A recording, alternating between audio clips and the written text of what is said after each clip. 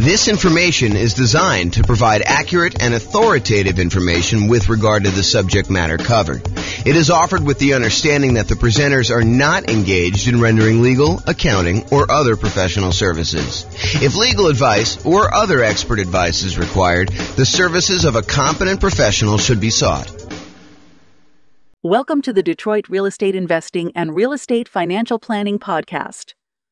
Learn all about investing in real estate in Detroit, Michigan, with a combination of real estate financial planning and modeling with numbers specific to Detroit, plus syndicated, more generalized recordings of live and pre-recorded real estate investing classes, not all of them specific to Detroit.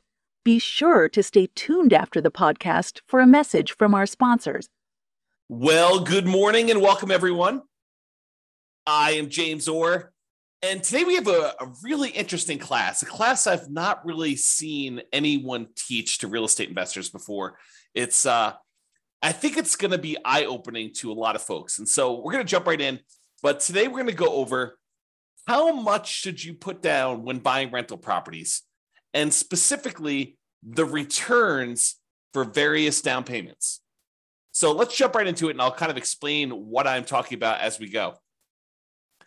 Okay, so before we get into like the meat of the presentation, I want to kind of just admit to you that we're not just talking about down payments. What we're really talking about is the total cost to close. So the down payment that you're putting down plus the total amount that you have to close. And if I were to do this presentation again, I didn't want to kind of muddy the waters with getting into these discussions of reserves and cumulative negative cash flow. But really, if I do this at a more advanced level, and I probably should do an advanced version of this, but I want to give you the basic framework of this first. I really should do this class where I'm talking about the total cost to close, plus the reserves, plus any cumulative negative cash flow you anticipate having on that property that you've set aside to make the overall investment much more conservative. Okay, we've talked about this idea in previous classes. I probably need to do an entire class just on this topic. But the idea is, let's say you have negative $200 a month in cash flow on a property that you're considering buying. You know, our market has really high prices right now, really high interest rates. Rents are lagging a little bit. And even if you apply all the different 88 strategies that we have for improving cash flow, in some markets, you're going to struggle to come up with a property that has positive cash flow unless you put a lot down. And so you may decide, hey, look, instead of putting, 20% more down in order to get this property to have positive cash flow, I might choose to set aside the amount of negative cash flow I'm going to have to cover me through when I realistically think that I'm not going to have negative cash flow anymore. And so what you do is you say this, okay, I've got negative $200 a month in cash flow on this property I'm considering buying. So over the course of the first year, I have negative 200 times 12, which is about $2,400. However, next year, I think rents are going to go up about 3% or so, and maybe that's about $50. I'm going to make the math really easy and just use $50. So rents are going to go up by about $50, which means my cash flow is not going to be negative $200 a month in year two. It's going to be negative $150. And I'm doing some really oversimplified math. Yes, you want to do the actual math to do this, but I'm just kind of doing some really rough math to show you exactly how this works. So $200 a month negative in year one. Now, because rents went up $50, you have about negative $150 in year two, which is about $1,800 negative cash flow.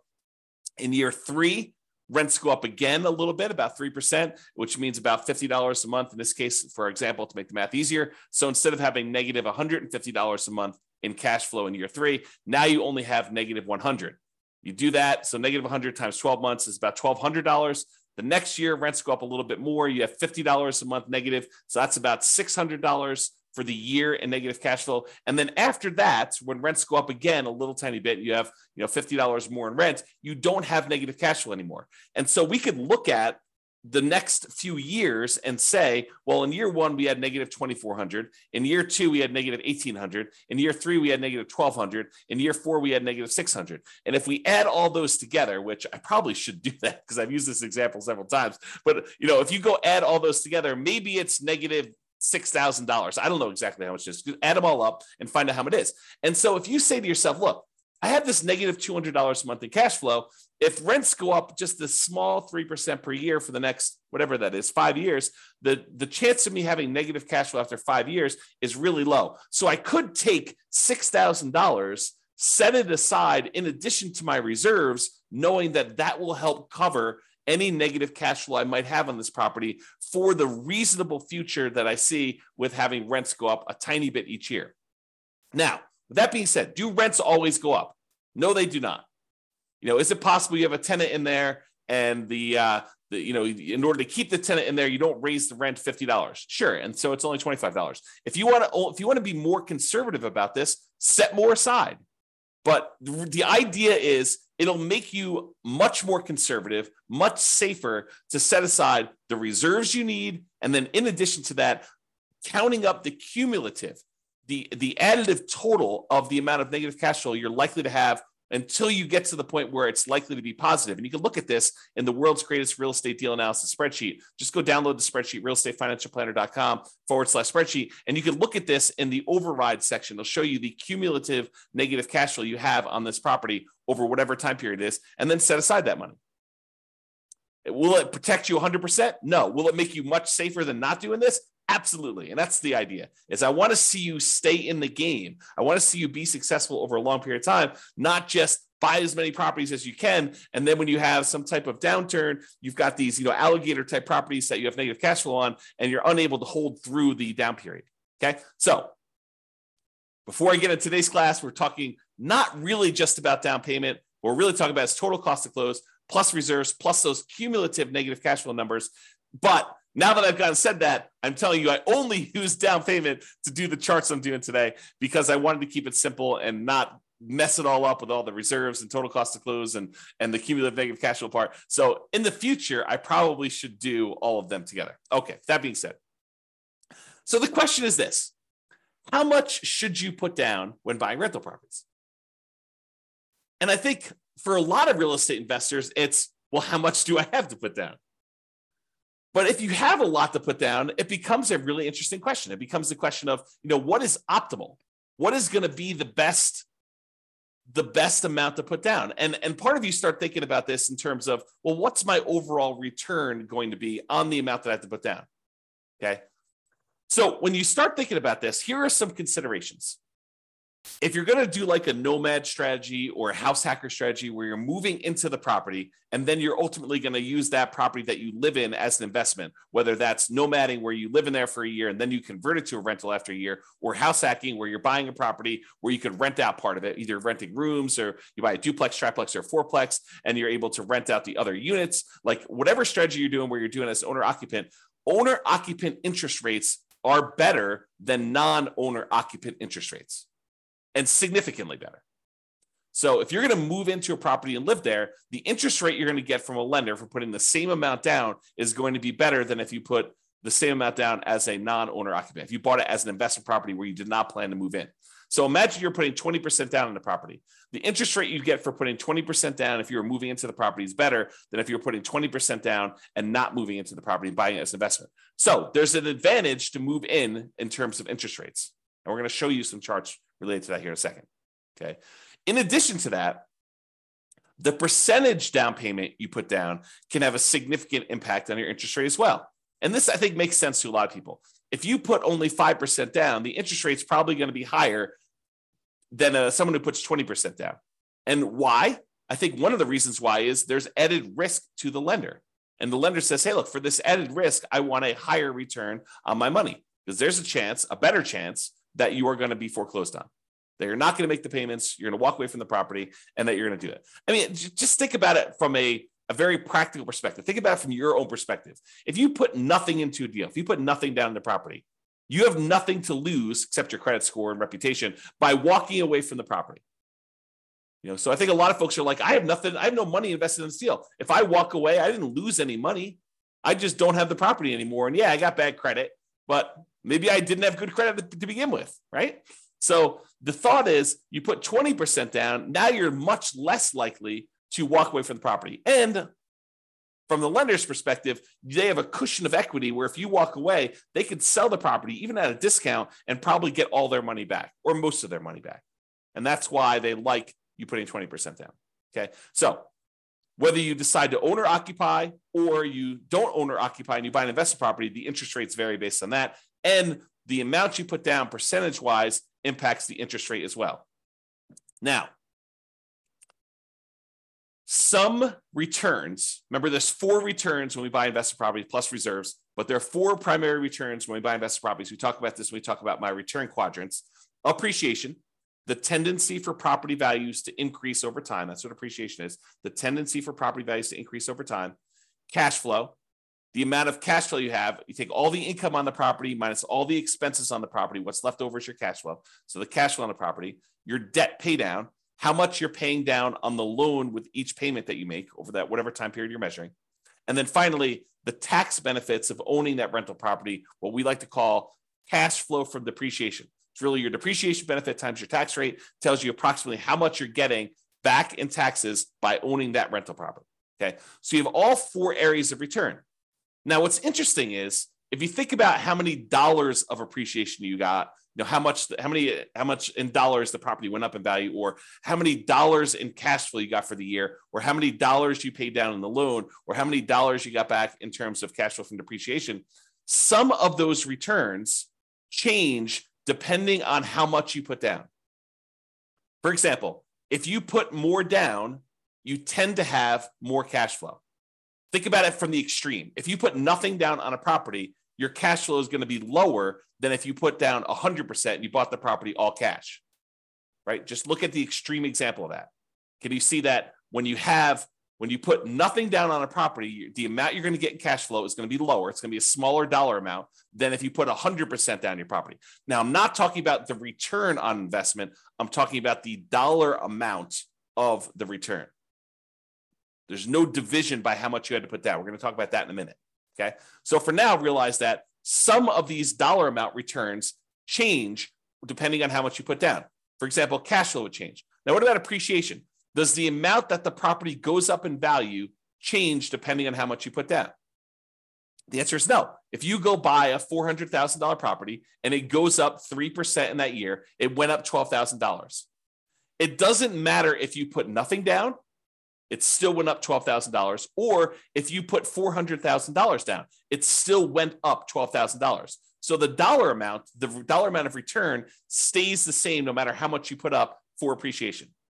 But for cash flow, it changes based on how much you put up.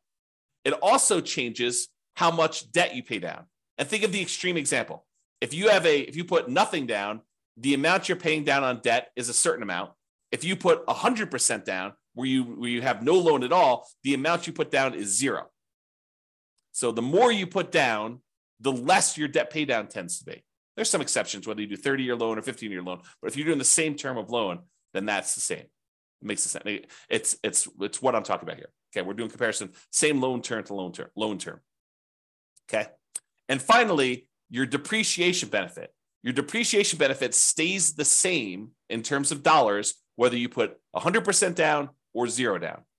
You still get the same tax benefits, whether you put nothing down or you put 100% down when you buy a property. Okay, so what's interesting though, as I hinted at, even if the dollars stay the same, even if the amount of appreciation you got is always $12,000 as an example, the return on investment would change depending on how much you put down. So now you're talking about return on investment is the dollar amount you earned divided by how much you put down in order to get that. Well, if you put almost nothing down, the return you get with $12,000 on the top and a 0 on the bottom is basically infinite. If you put a really, really small amount down, the return is going to be really, really high because maybe you're getting $12,000 in return from appreciation and you only have $1,000 in the deal. Well, that's a really, really good, very high return on investment number. But what if you had to put the $400,000 down in order to get that $12,000 in return from appreciation? Well, now you only have a 3% return on investment. So your return on investment goes down. So even if the dollars stay the same, the amount you have to put down affects the return on investment. And the same holds true for return on equity, which I'm not going to cover in today's presentation. Okay. But these returns vary depending on how much you put down. So the question is, how much should I put down? Well, we're going to talk about that today. I'm going to show you how these returns vary on a single property.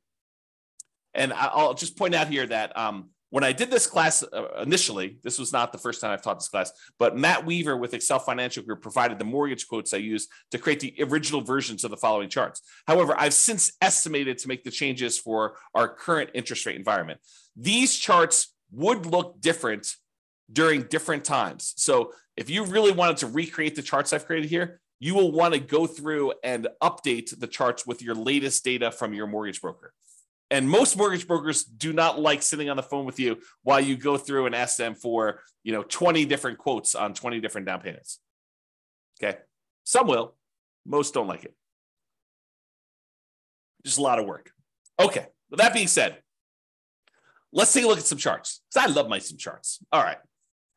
So this is a chart showing you the effective interest rates for a variety of different down payment amounts for owner occupant and for non-owner occupant. So I'm going to break down what's going on here. So first of all, what is effective interest rate? An effective interest rate to me means it's the interest rate plus if they have some type of monthly PMI, I add that to the interest rate so that it takes into account the interest rate you're paying plus the rate you're getting for PMI. So it does take into account PMI if you have PMI on this thing. PMI is private mortgage insurance. So it's the extra insurance you pay to protect the lender in case you default. And we usually have that if you put less than 20% down to buy a property. Okay. So effective interest rate is the interest rate with PMI in there. And we've plotted these by down payment. So on the left-hand side is 0% down. These are our nothing down loan programs. And then we increase until we get to the point where we have 100% down, which there is no 100% down interest rate because you don't have a loan at 100%. So that's why there's no data here for 100%. Okay. The red line are your owner occupant rates. Your blue line are your investor or your non-owner occupant rates. And the first thing I want to point out, as I discussed on the previous slide, is the non-owner occupant rates are all higher than the owner occupant rates by quite a bit. There's a pretty good gap between all of these. And the gap is not universal, meaning that sometimes for a certain down payment, for example, this 15% down payment loan, the gap looks just visually looks larger to me than the gap between a 30% down loan. So sometimes the difference between an owner occupant loan and a non-owner occupant loan is greater than other times. Another way of thinking about that. Okay. And you'll also notice that we don't have any less than 15% down non-owner occupant loans because we're talking about traditional financing here, not anything creative or owner financing or something like that. Okay. So these are traditional loans. So you'll notice that the lowest down payment we have for non-owner occupant is this 15% down one. All right. So let's go over and look at this thing. So we basically have on the owner occupant one, we've got two nothing down loan programs. I plotted USDA and VA. And I think VA is the lower one. Hard for me to tell. Oops. Yeah, I can't quite tell. So I think VA is the lower one of the two, though. And so you can see the difference in the rates for these nothing down ones. And what's interesting is the nothing down ones look like they're even better rates than the ones with low down payment, partially because the VA one especially has a funding fee. And so instead of paying monthly PMI, you're paying the fee upfront as a funding fee. Okay. All right. So we've got these two nothing down loan programs. Then we bounce up here to the 3% down conventional loan program, which you can see where it is right there. And then the next one is this 3.5% down FHA loan. And so that one, as of right now, when I got these quotes, that was a little tiny bit lower than the conventional one with PMI. And the FHA one had their PMI added in too. So it does all of them take into account the PMI.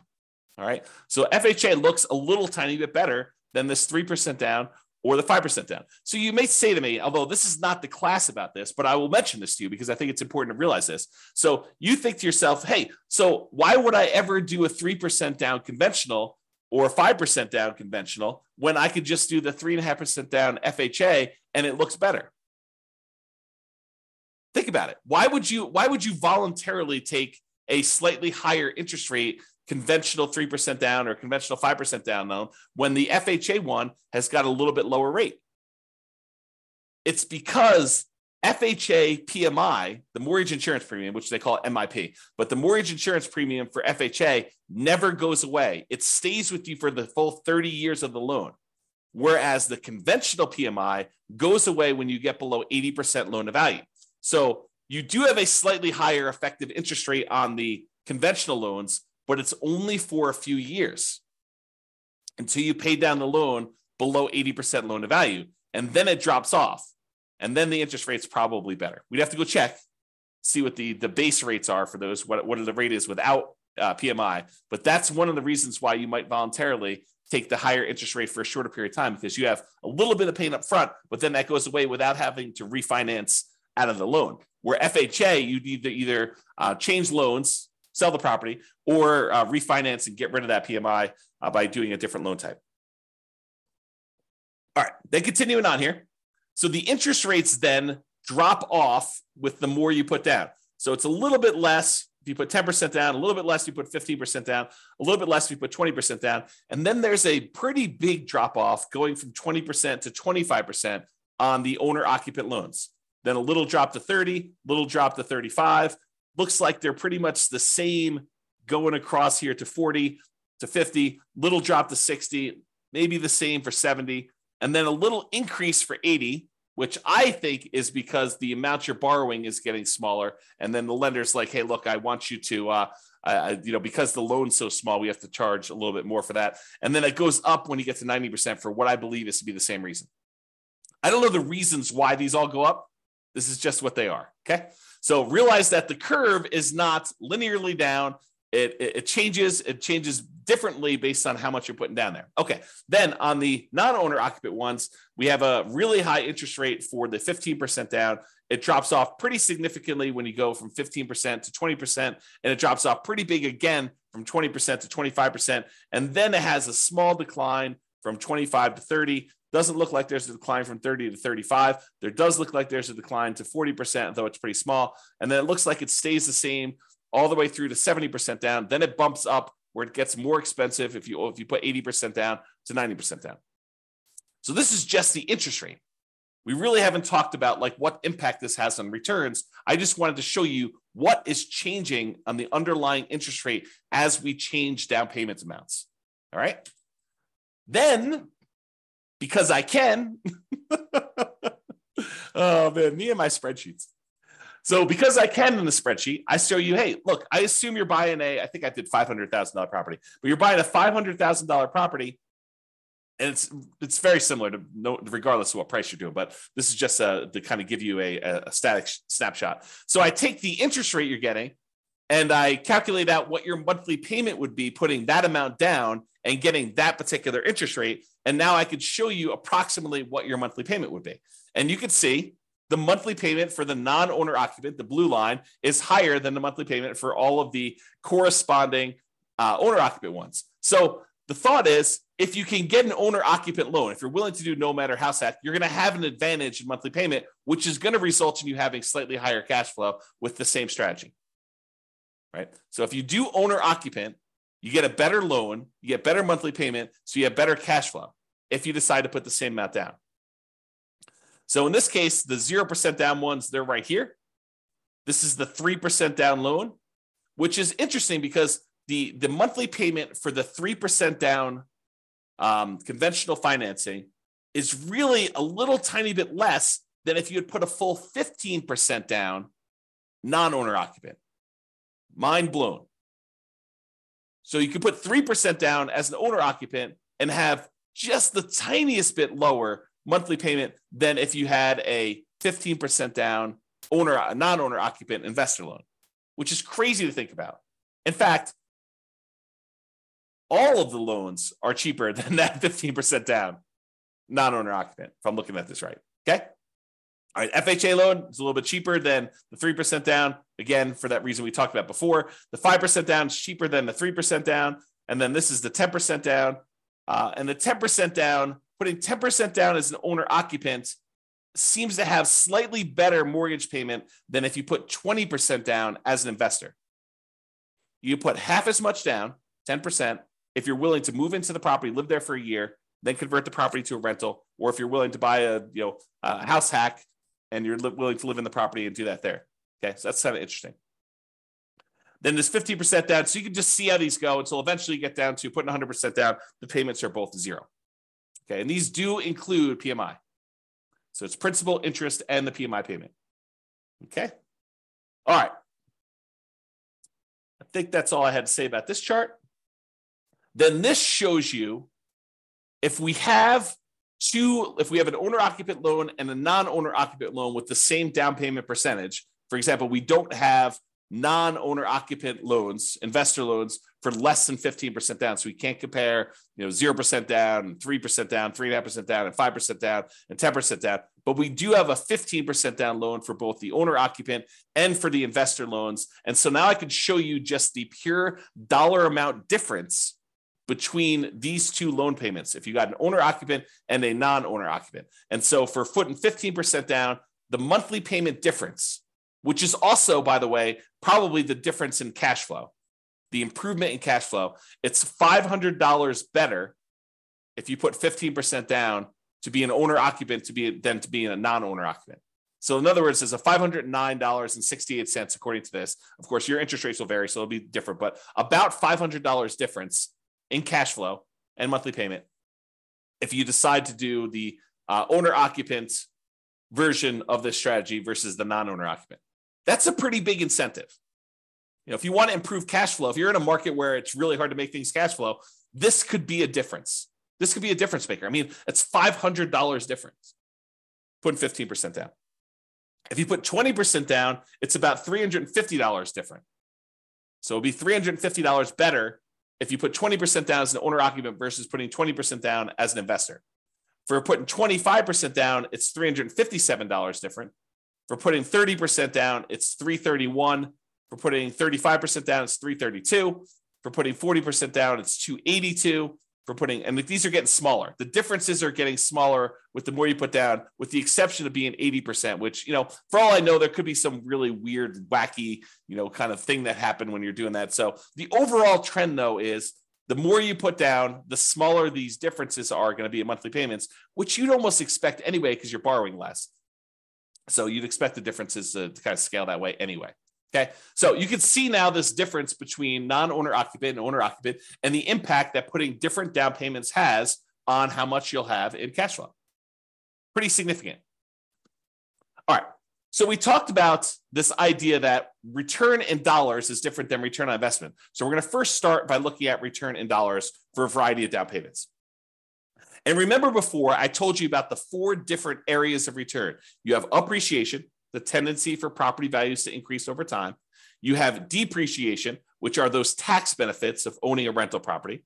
You have cash flow, which is all the income you have on the property minus all the expenses, including your principal and interest, your mortgage payment, your taxes, your insurance, your vacancy, your management, your maintenance. All of those things get subtracted out. So this is really true cash flow after all expenses. And then you have your debt pay down. How much you paid down on the loan during whatever period we're measuring here, usually a year.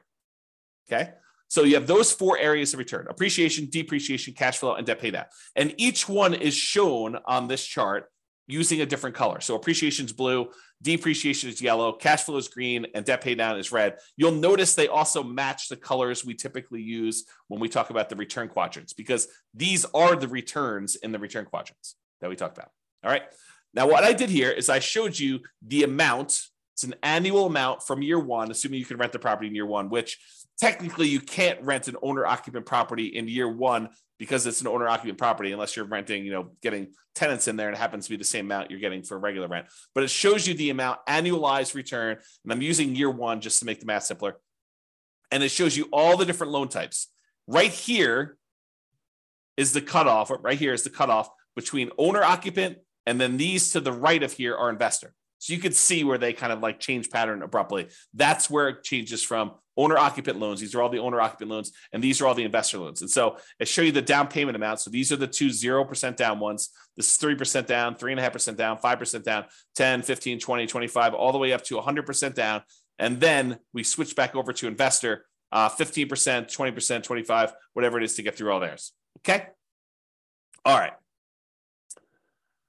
So this is what we're talking about now. So you got all these loan programs here, and it shows you the returns we're getting for various things. So one of the things I want to point out is what varies and what stays the same. I kind of covered this during the intro, but I'm going to cover it again here because you can see these charts and they look really busy. It's hard to tell exactly what's going on. So here's what is changing and what's the same. So first of all, what stays the same?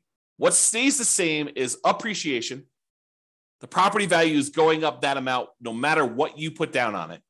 And then depreciation. The tax benefits you get from owning that rental property are the same no matter how much you put down. Okay, so that's these two over here. And it shows you the dollar amount is the same no matter what loan program you got. It looks like in this particular case on about a $500,000 property, which I believe is what I use for this, it's about $18,000 a year in benefit from that first year. And about $15,000 of it is appreciation, is the property value we're estimating is going up about 3% a year. It's about keeping pace with inflation, if you think of it that way, on a $500,000 property. And then here's the depreciation benefit, the tax benefits of owning this rental property, the cash flow from depreciation, how much we're getting there. And you can see that difference there. Okay, about $3,000 or so. All right. Now, what changes? Well, depending on how much you put down, it varies how much you pay down on that loan.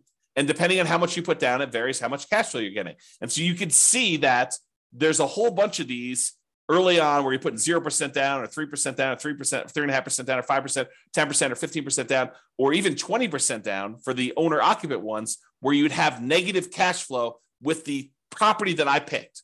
In your market, it may be positive, but you're more likely to have negative cash flow the less you put down. Think of it this way. What is cash flow? Well, what is negative cash flow, rather? Negative cash flow is really a deferred down payment.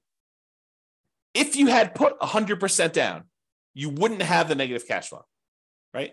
Put 100% down in the property, then you don't have a mortgage on it, the property would cash flow probably. You put 10% down, the property probably still cash flows. You put 20% down, you put 90% down, the property still cash flows. You put 80% down, the property still cash flows. But the less and less you put down, the less and less your cash flow is likely to be.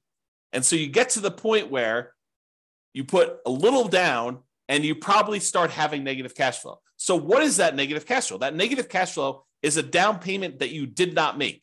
You're almost making the down payment monthly that you should have made to have positive cash flow. So negative cash flow is really a deferred down payment. You're making the down payment that you should have made to have positive cash flow to begin with, but you're making it monthly. That's what negative cash flow is.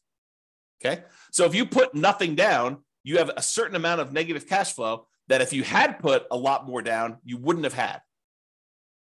So you can see here, though, how much in dollars the negative cash flow is on these properties. And then you can see how much you have in debt pay down. And you tend to have a larger amount in debt pay down with the less you put down. You put down zero down, put nothing down on a property, you tend to have a larger amount of debt pay down. And this sort of makes sense, right? If you're paying off all these loans over a 30-year time period, if you put less down, you have more that you need to pay off over that same period. So you got to be paying more off in order to pay it down. And the amount that you pay down actually does vary a little bit with interest rate. So the interest rate comes into play here too, because the higher your interest rates, the less you are paying down in debt pay down. Okay. All right. So you can see over time that this kind of changes. And in the owner occupant one, it goes slightly positive cash flow, somewhere between 20% down and 25% down. In this example, your city will be different. Your analysis will be a little bit different if you did this analysis for yourself. Okay. So I just did this for a prototypical property just to show you how this works. So you see over time, the amount you're paying in debt pay down goes down a little bit until finally you're paying down 100% here. And then when you get down to this 15% down loan, I think there's something wacky going on with this 100. I must have it mislabeled or something. So ignore that one. So the 15% down one, though, you're pretty significant negative cash flow. And then 20%, 25%, 30% down. It takes you a little bit more than 30% down as a non-owner occupant in this particular example in order for you to have positive cash flow. And we didn't apply any of the 88 strategies to improve cash flow on this particular one. We just pulled the property out and I just used some really rough numbers. Okay. So you kind of get a feel though of how this works. But eventually, as you start putting more and more down, the amount of cash flow you have increases and the amount you're paying on debt actually goes down when you do that. All right. So this shows you a zoomed in version of that appreciation and depreciation one where the returns are the same. No matter how much you put down, the dollar amount of returns from appreciation and the dollar amount of returns from depreciation are exactly the same. And then these are the ones for the cash flow and debt pay down, just zoomed in so you can see them a little bit better.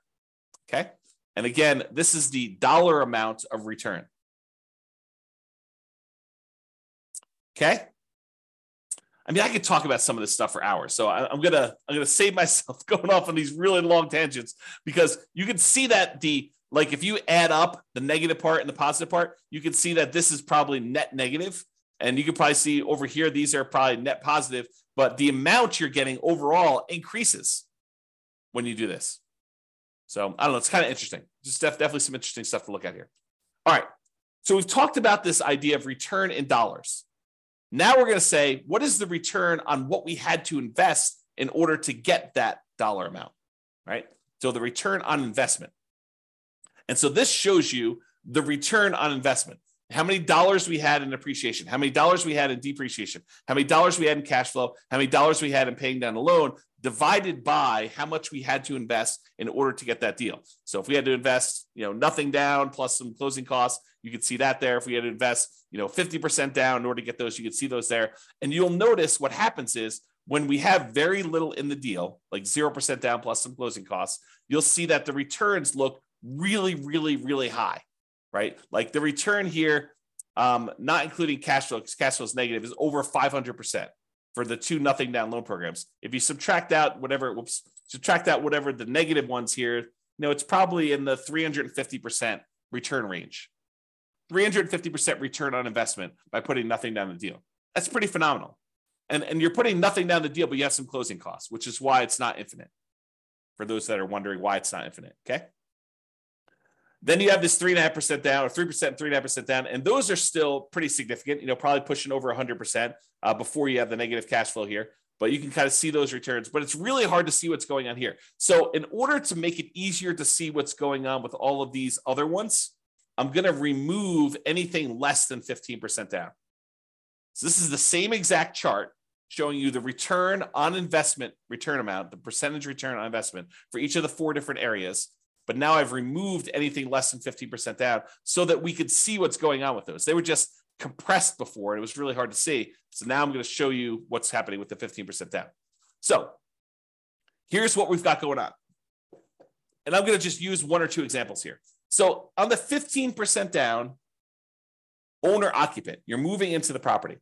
You've got some negative cash flow here. The negative cash flow return looks like it's about negative 7% return on what you had to put down. So if you put 15% down plus some closing costs, you have negative cash flow on this property at about negative 7% of the return of the amount you had to put into the deal in order to do that. However, from appreciation, you've got probably about positive 18% return. And the return from depreciation, I don't know, it looks like it's just eyeballing it here. It looks like it's probably in the plus 5%. And then the amount you're paying down on debt pay down is probably in that, 6% or so return. So you have all of these returns that are positive, and then this cash flow, which is a little bit negative here. Now, it's important to realize a couple things. There's a reason why I separate out these four returns as different, because they have different characteristics. As one example, appreciation. Are you guaranteed to get 3% appreciation each year? No, you're not. You could get more than 3%. There have been several years in the last 5 years or so where appreciation has exceeded 3% in the overwhelming majority of the US markets by a lot, right? More than 3% per year. But are there years where property values do not go up? Or maybe even just your property does not go up in value? Absolutely. Can you have a year where property values go down, where appreciation is negative? 100%. You totally can have years where your property value does not go up. Okay. So appreciation is not a guaranteed return. It's a speculative return, right? We're speculating that the market will improve, and we're estimating what that might be in the future looking forward. And you give me a long enough time horizon, I'm telling you, it's probably going to be around 3%, looking back at the 100 plus years of history we have on how much properties appreciate in the United States. It's about what inflation has been, about 3%. Okay. So you give me a long enough time horizon, I'm telling you, it's going to be about that. Might your property in particular be a little bit better or a little bit worse? Sure. Might a certain market perform a little bit better or a little bit worse? Sure. Okay. but it is speculative in nature. It is not guaranteed. So this return, even though it's nice and big on here, is a somewhat questionable return. We don't really know. Now, what about this yellow area, this depreciation, the tax benefits of owning the rental property? Does it matter how the market does as to how much depreciation you get? No, it doesn't. It's a tax benefit set by tax code. So unless the tax code changes, which does happen occasionally, but this one's been around for a while. And so what's the best evidence that something will continue? How long it's continued in the past. Not saying that it can't change, but it's likely, I'd say better than likely, highly likely, that you're likely going to get this return. So the depreciation return is probably a pretty sure thing. Not guaranteed, but closer to guaranteed. As long as tax code doesn't change, you're probably going to get that. So that one is a good return there. What about this red return from debt paydown? Is debt paydown reliant on the market doing well? Does the market have to go up in value for you to get the debt paydown portion of your return? No. If you make the mortgage payments as agreed upon with your lender, if you don't default, you're getting that return. It's contractual. It's as close to guaranteed as you can get without there being a third party guaranteeing it, right? It's contractual. You have an obligation to make those payments to the lender. They have an obligation to accept those payments from you. And if you pay down that amount of money, you're going to keep the loan. You're going to get that return on the property. That's how much you're going to pay down the loan, because that's just how the contract is set up.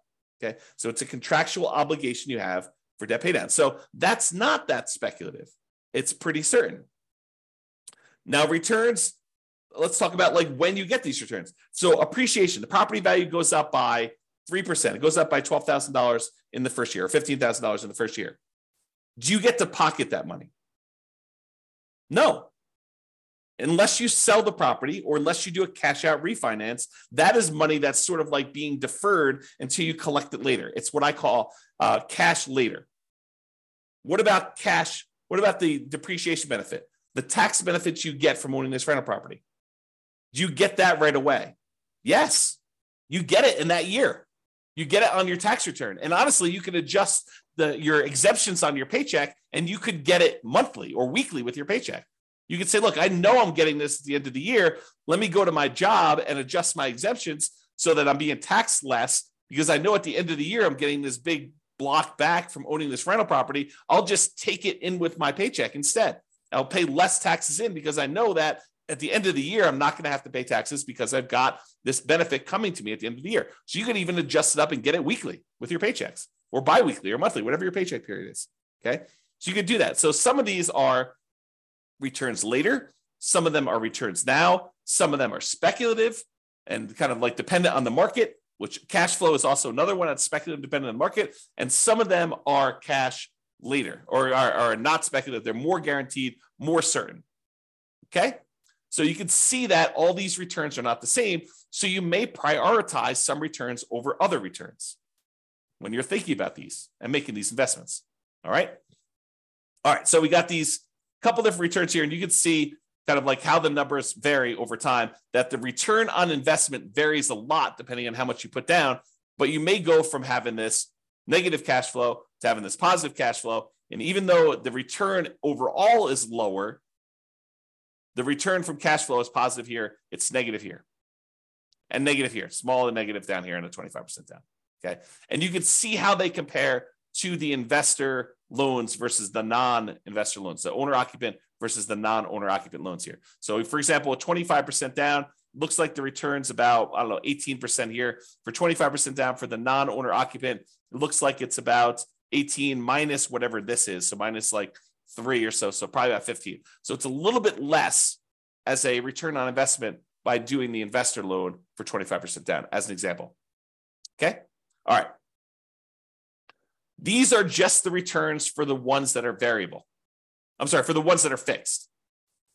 So the appreciation and depreciation, the dollar amount doesn't change, but now that the return, the amount that you had to invest in order to get those varies, now you can see that the fixed dollar amount returns are still varying once you put money down, so that you can see how those change, okay, over time.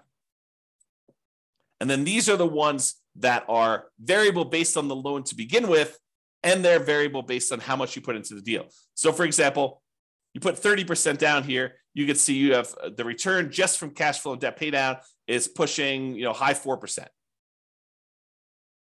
But it doesn't get really, really crazy for the majority of these, right? It's still sub 5% for all these. It just changes which one you're taking the return in. This is sort of my idea of deal alchemy. Do you want to move your return from debt pay down to cash flow? Well, you put more down, you can get less debt pay down, and you're going to get more cash flow. But the return is largely similar, right? It's not varying a lot, varying a little, but not a lot. Varies more over here with your non-owner occupant. The return actually goes up overall with your non-owner occupant one. Okay. And you can see how all that plays out. All right. So in conclusion, pretty cool stuff, right? Interest rates vary based on owner occupant and non-owner occupant pretty significantly. Interest rates vary based on the loan program, which makes sense to you, right? Doing VA loan versus USDA loan program changes a little bit. Interest rates vary based on down payment amount, which I think is surprising for a lot of folks. Some dollar returns vary depending on how much you put down. So you put more down, you get more cash flow. You put more down, you get less debt pay down. Others don't. Doesn't matter how much you put down, your appreciation, the dollar amount of appreciation is going to be the same. Doesn't matter how much you put down, the dollar amount from depreciation, the tax benefits of owning the rental property are going to be the same. And not all returns are the same. Each return type has different characteristics. Some are speculative, some are not speculative. Some are cash now, some are cash later. So some have different tax rates, some have the other tax rates. The time you take to learn about these differences, to understand them and apply what you learn to your own situation is worth doing. You should go ahead and take the time and think about this stuff and think about what makes sense for you, what your goals are, and how to do that. Okay. If you need help applying this, that's what we're doing in the coaching stuff. So go ahead and reach out about doing that. All right. That's it. This has been James Orr. Hope you've enjoyed this class. I certainly did. I think we should do an advanced version at some point in the future. If you think we should, go ahead and reach out and let me know. We can go ahead and do those. And this has been James Orr. Have a great day. Bye-bye for now. With home prices up, mortgage interest rates up, and rents up, but not quite enough to counteract the higher prices and interest rates, cash flow on rental properties in Detroit is harder than ever. Book a call with the Real Estate Financial Planner to apply our proprietary 88 strategies to improve cash flow on your rentals. See the show notes for a link to schedule your call and improve your cash flow today. If you're a real estate agent, lender, or professional in Detroit that wants to help our real estate investor listeners, consider reaching out to learn about collaboration opportunities with this podcast. We'd love to add more value to our listeners by having you assist our investors buy, sell, and finance their real estate investments. See the show notes to schedule a call to discuss collaboration opportunities.